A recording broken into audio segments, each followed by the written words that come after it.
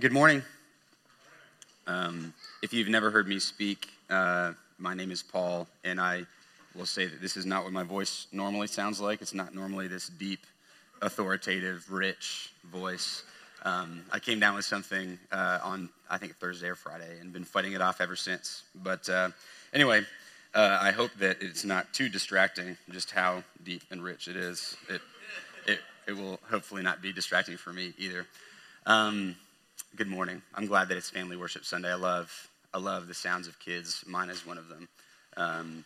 And so please know that noise we expect and we enjoy this morning. As we look at Galatians 2, 11 through 21, I know that I'm going to preach a sermon that doesn't hit most of what Paul says in this passage. There's a very, very oft quoted verse in this passage that I really want to zoom in on and speak about really one thing that Paul addresses. And so I kind of hesitate as I begin, knowing that usually I'll do a little bit more in-depth line by line reading, but today I want to zoom in on just one thing, and I believe that it's what God has for us this morning. We're going to talk about life. Eugene Peterson, a Christian pastor and author, said this about life. He said, "The word life in the Bible and in all deeply imagined literature means far more than biological existence. And we know that there's more to life than simply breathing, eating, drinking, sleeping." Ayn Rand, an atheist philosopher and author, was right, I think, when she said it this way. When she was trying to explain our quest for life, she said, "It's not death that we wish to avoid, but life that we wish to live." All right, in the movie Shawshank Redemption, Morgan Freeman's character is mentoring this young prisoner who's just come into prison, and he's basically encouraging him to just accept things and move on. And the younger prisoner says, I know, it's either get busy living or get busy dying. It's a variation of a phrase that you might have heard a bunch of times. You're either living or you're dying. And what that means is that if you're not living life to the fullest, you might as well be dying. Life is not simply about being physically alive. We know this, that life in its true sense involves meaning, purpose, fulfillment, joy, satisfaction. The question is, though, how do we get those things?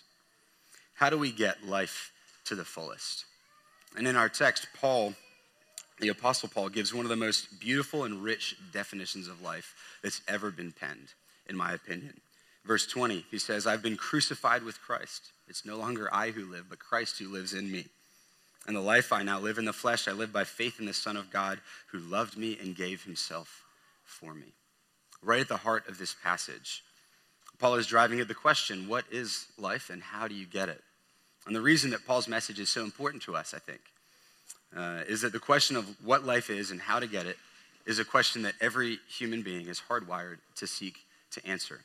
And each one of us is desperately trying to answer. You and I have asked that question many times, and we've had to answer that question many times. In this text, we're going to see that Paul shows us that only the gospel of Jesus Christ can truly answer this question.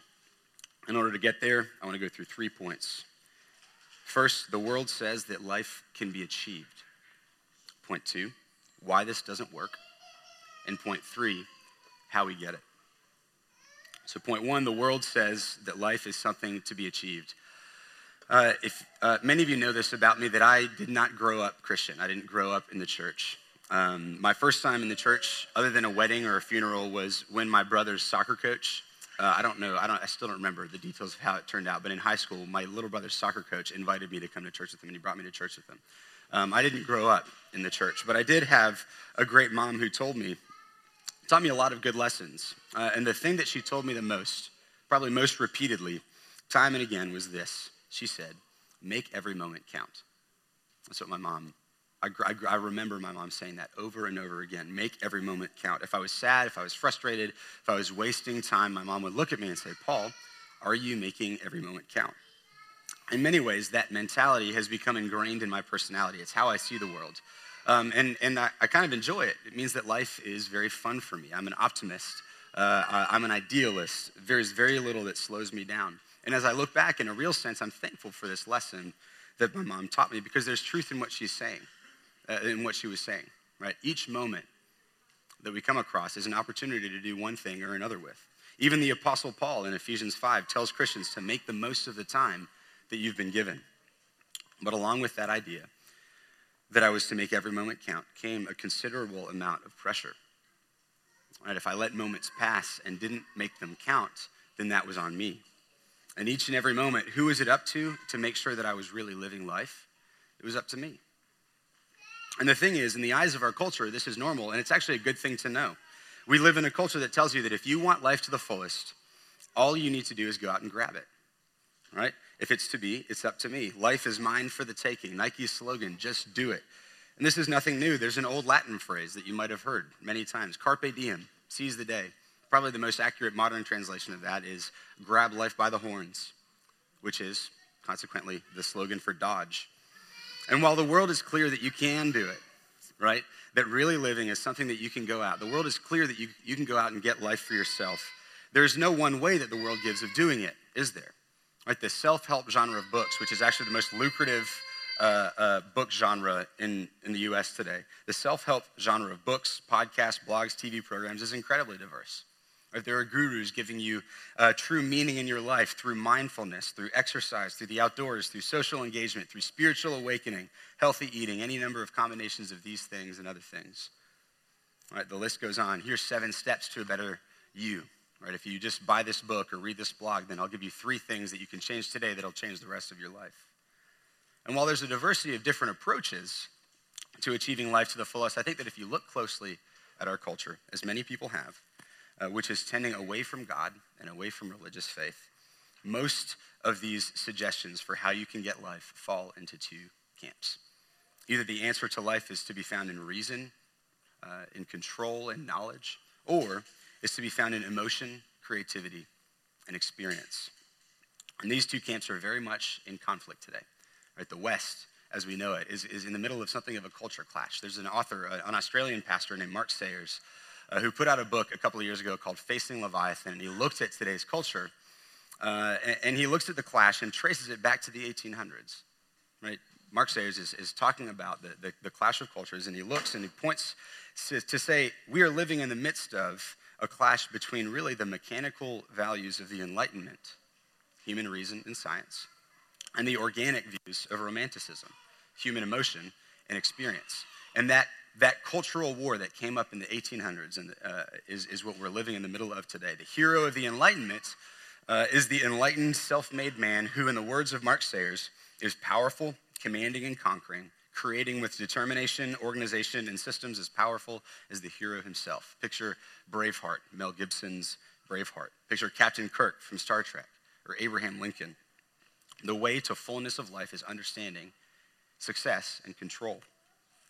The hero of romanticism, that was the Enlightenment. The hero of romanticism is the creative genius who, again, in the words of Mark Sayers, influences not through conquering, but through innovation, through art, through dangerously brilliant ideas. Think Steve Jobs, Bear Grylls, that literature teacher who replaces desks in their classroom with couches. The best way to fullness of life is exploration, beauty, and creative experience. The reason I bring these things up to you is because I think Mark Sayers is right. This very much describes the world in which we live. The world around us is promising us life to the fullest, and today it's in one of those 2 primary ways. While they're fundamentally different, though, they have in common this one thing. They both teach us that it's up to you. Right? If you are living your life and you're wondering why you're not experiencing life to the fullest, here's what your problem is. Either your problem is lack of effort or understanding or power, or your problem is lack of exploration and enjoyment. Right? Either you're not working the right way or hard enough, or you're not having enough fun. So get yourself together, grab life by the horns, and just do it. And the thing is, we want this. Right? We want things to be up to us. We want to think that if I just do the right thing, if I have the right experience, then I'll arrive at fulfillment. Then I'll be really living. And the world is looking back at us saying, you're right, it's there. Go get it. And while this sounds exciting and liberating, here's the problem. It doesn't work. I think deep down we know this. I think we know that it doesn't work. It's amazing that here in the United States, in a moment in time when we have more self-help resources than we've ever had before, more access to education, more technology, more money, more medicine, better dreams and ideals than we've ever had before. In this moment in time, we also happen to be the most anxious, depressed, and suicidal than we've ever been. Right? Striving to achieve life to its fullest cannot come from our own effort alone, and the gospel tells us why. You see, this is nothing new. There's a verse in Ecclesiastes that says there's nothing new under the sun, and that's absolutely true when we talk about man's quest for life. The Bible tells us the story of humanity, the history of humanity, where we came from. God created all things good, and he created humanity as the crown of his creation, to be in relationship with them. Right? So fundamental to humanity, fundamental to why we were created was one thing: God. God was meant to be at the center of our universe, with all of our lives pointing to him, everything in our life finding its fulfillment in him. Right? And in the Garden of Eden, life was found in God himself, with him and in him forever. It was beautiful, and it was good, until Satan came in with the first temptation. And you remember what it was? In the first few verses of Genesis 3, Satan approaches the woman, Eve, saying this: "I know that God told you that if you eat that tree, then you shall surely die. But listen, you will not surely die. Instead, your eyes will be opened." Satan essentially told Eve, don't listen to God, do this, and then you'll find life. And sure enough, she looked for herself and said, yes, I don't need God. I see that the tree is good. I see that that fruit is to be desired. And so she ate it, and she gave some to her husband, and he ate it. And as a result of that, the world has never been the same. You see, in trusting themselves rather than God, sin entered the world, and ever since then, we've been living lives saying to ourselves and to each other, I don't need God. If I want life and life to the fullest, I can get it for myself. And as we read through the course of human history, right, we see that humankind has been doomed to a life of striving for life but failing. There has been a God-sized hole in every human heart, but that no human is able to fill, but that every human tries to fill without God. A few chapters after the fall, we come to the story called the story of the Tower of Babel, which is when all mankind has an idea. Mankind comes together and says to each other, come, let us build ourselves a city and a tower with its top in the heavens, and let us make a name for ourselves. They said this, they said, you know what? We know that we need to get back to God, so let's build ourselves a way up. Right? But God already had a plan for how to restore a relationship with humanity, and the man-centered, human-centered effort wasn't it. So he confused their language. He dispersed the people across the face of the earth. After some time, God chose a particular people to call his own, the nation of Israel, and he gave them the law. The law was a glorious gift, right? God, in his law, gave people a way of life that would be pleasing to him, that had him at the center, with everything as it should be. And with the law, God pointed his people forward to a day when salvation from sin and death would be accomplished and his relationship with them would finally be healed. But after some time, it became evident that even with the law, describing the life that they needed to live, even with the law, God's people couldn't do it because of their rebellious hearts. They turned to their own efforts, their own desires, and they forsook God. And as we read through the Old Testament, it's like watching a game of tennis, back and forth. And back and forth. There were seasons in which God's people experienced great success, great devotion to the Lord. They kept the law. They honored God.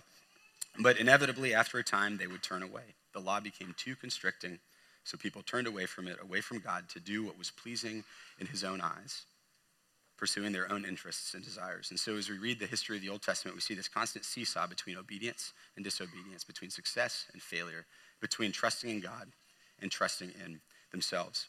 And eventually, over time, even the seasons of law-keeping became self-improvement projects. Right? In other words, rather than using the law as a way to honor God and pursue him, they used the law as a new Tower of Babel. They used the law as a ladder to climb, a pedestal to stand upon and boast, a system with which they could build their own glory, working their way up to heaven. You see, the problem with humanity, the void that every person spends their life trying to fill, is not meaninglessness because we've lost our way.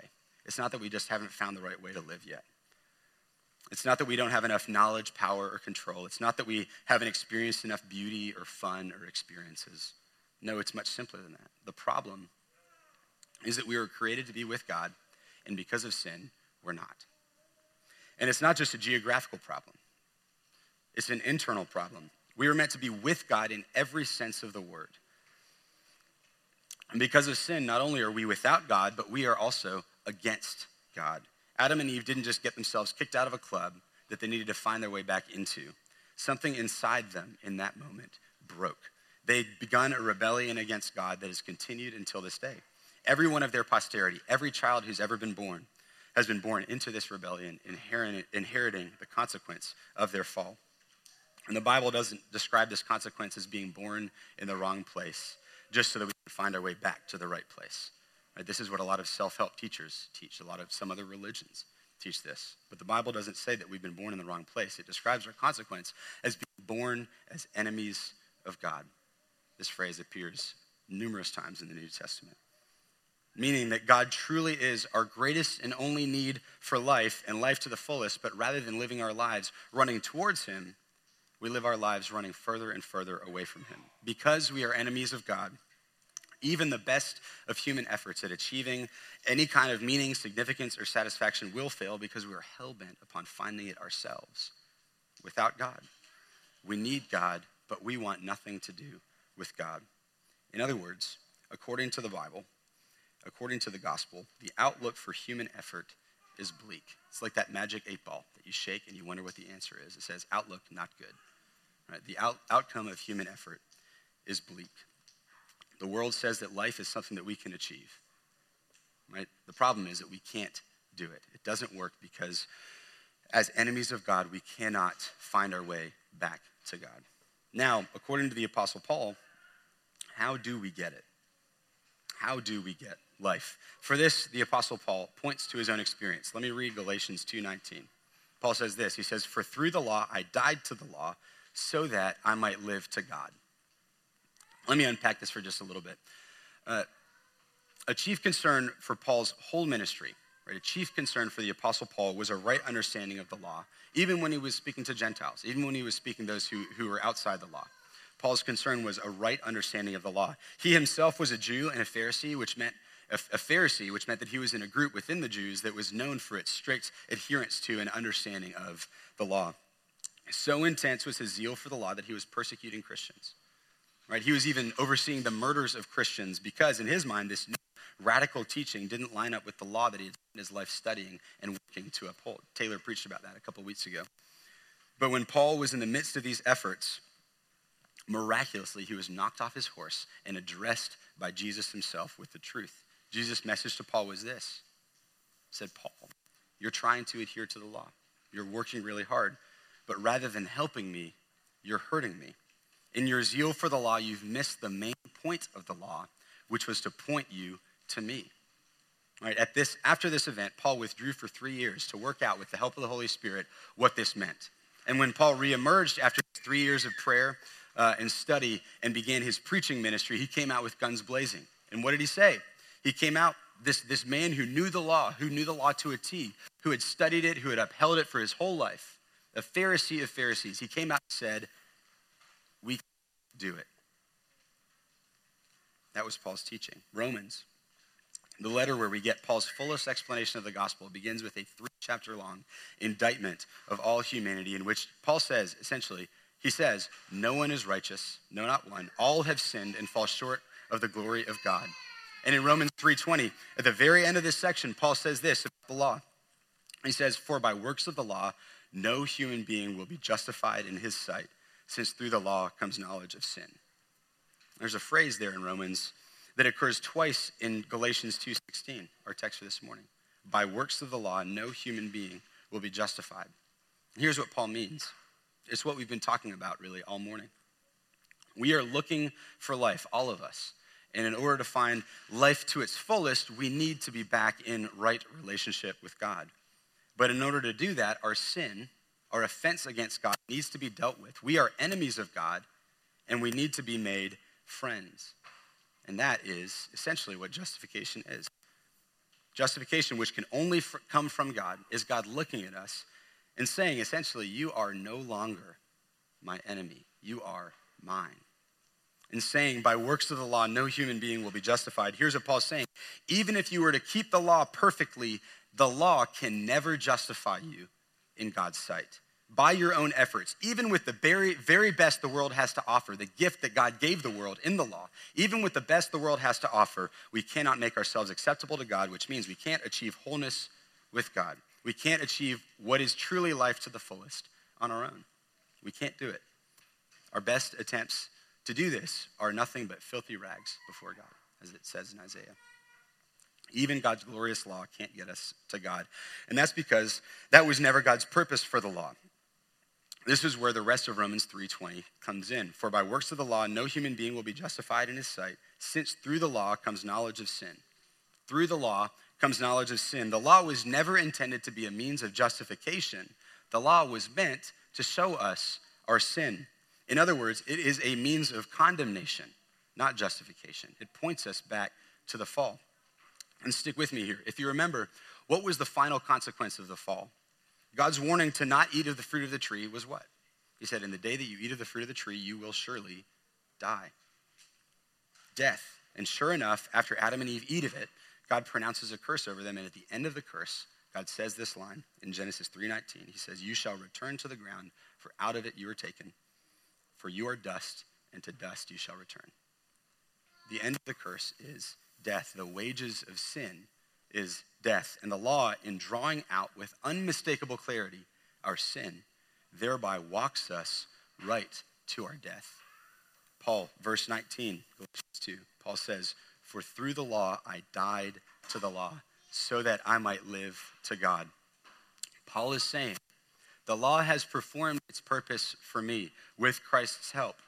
It walked me right to my death, and I died. And that's why the law can't be the whole story. The law only ever existed to point forward to the very heart of the gospel. You see, in giving people the law, God knew what he was doing. Rather than giving them the work that they needed to do to accomplish their own salvation, he was giving them a foretaste of the work that he would have to come and do for them. He was giving them, in giving them the law, the very instrument that would nail his son to the cross. The penalty required for his people's sin was death. But all humanity, if all humanity were to suffer this penalty, if all humanity were to die, then there would be no hope for redemption. There would be no restored relationship with God. So God's plan was to come and take that penalty, take death itself upon himself for us. And Jesus came and did just that. At just the right time, we're going to talk about this, Galatians 4, in a few weeks. In just the right time, Jesus came and lived the perfect life that none of us could, so that he could give his life for us as a fit substitutionary sacrifice for us, to take the penalty that we deserve, to take death and take that upon himself. As God himself, completely innocent, Jesus was conspired against, he was condemned, and he was crucified. He took on our sin and paid the penalty for all of it. He gave his life so that he could give us life. And on the third day, he rose from the grave, conquering sin and death once and for all, displaying for us that in him truly is fullness of life. And for Paul, this is the fulfillment of the gospel. This is the fulfillment of God's plan of redemption. Right? The law was a necessary part of God's plan. Far from being a roadmap to achieving life, the law brought out the depths of our sin, bringing each of us to our necessary end, death. But the glorious truth of the gospel is that right when we reach this end, right when we reach the end, right when we reach the bottom, Christ appears, our Savior, to look at us and say, brother, sister, this doesn't have to be the end. Don't run from it. Place your faith in me and die to your old self and watch as I give what only I can give, life and life eternal. Paul says in verse 19, through the law I died to the law so that I might live to God. And then in verse 20 he says this, he says, I have been crucified with Christ. It is no longer I who live, but Christ who lives in me. And the life I now live in the flesh, I live by faith in the Son of God who loved me and gave himself for me. Paul looks at Jesus and says, see, when Christ was crucified, so was I. The old me died with Christ, and the new me, this new life I live, is nothing other than the very life of Christ in me. So how do we get life? How do we get life to the fullest? It's the great paradox of the gospel. In order to live, you must first die. Through the law, I died to the law so that I might live to God. And you must die so that Christ can come alive in you. It's no longer I who live, but Christ who lives in me. Do you see what Paul is saying? He's saying, look, you can't do it on your own. The world, which the Bible describes as this force which runs contrary to God, the world wants you to believe the lie that you can do it. But all of this striving, all of this work is slavery, and it is pointless. Either all of your striving is pointless, or as Paul says in verse 21, Christ's death was pointless. It's one or the other, and Paul is clear about which one is true. Either you can try for yourself, which will end in death, or you can place your trust in Christ, which will result in life and life to the fullest. The world tells us that life can be achieved. The gospel says that life must be received. And life, true life, can only ever be received by faith in Jesus Christ, the Son of God, who gave himself for us because he loved us. What a glorious gift. And Paul is abundantly clear here. This is not some new philosophy. This is not just another system of getting to God. It is death and life. It is everything about you. It requires everything, and it gives everything. Many of us struggle with this. Let me put it this way. When Paul talks about life here, he doesn't use the concept of balance. Often we use the concept of balance. And there's nothing inherently wrong with using balance to understand life and how to live life practically. There can be good practical wisdom in being balanced in some senses. But when talking about what life consists of, Paul doesn't say you need to figure out the right balance for you to make sure that you can hold all of these spinning plates in the air. Paul doesn't say you need to let Christ come alive in you so you can make sure you get enough Jesus in you to balance out your life of sin before. That's not how Paul describes it. Paul says you must die. He says you must die to your old man completely. You must die to the law, to your efforts of trying to build yourself up and find meaning in your life. You need to stop trying, because Christ's offer to you is not a better you that's more effective at balancing things. Christ's offer is a new you through life in him. The offer of Christ is to be crucified with Christ so that it is no longer you who live, but Christ who lives in you. And not only is it the offer of Christ, but it's what Christ demands. Jesus himself said in Luke 9:23, if anyone would come after me, let him deny himself and take up his cross daily and follow me. Following Jesus comes at the cost of your life each and every day.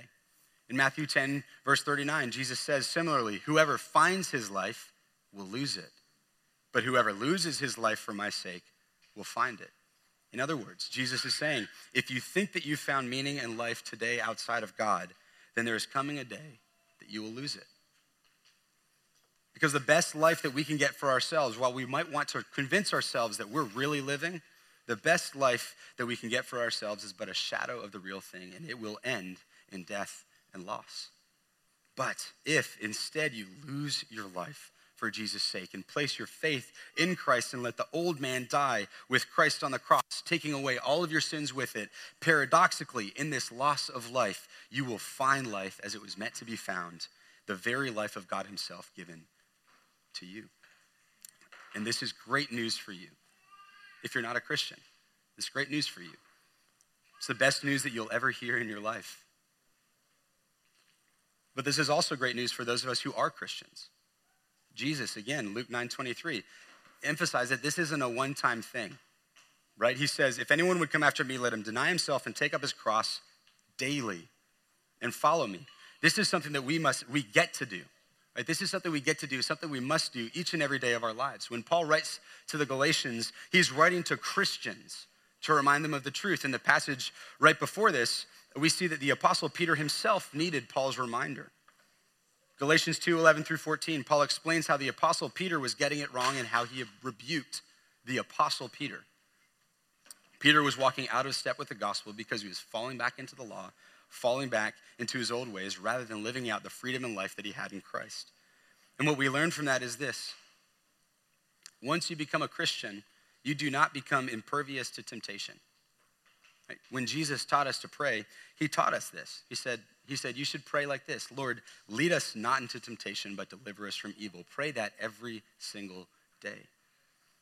One of the temptations that we face each day is the temptation from lapsing from trusting in Christ to trusting in ourselves, even just a little bit. And we're tempted by it all the time. Our world is shouting to us, you don't need God.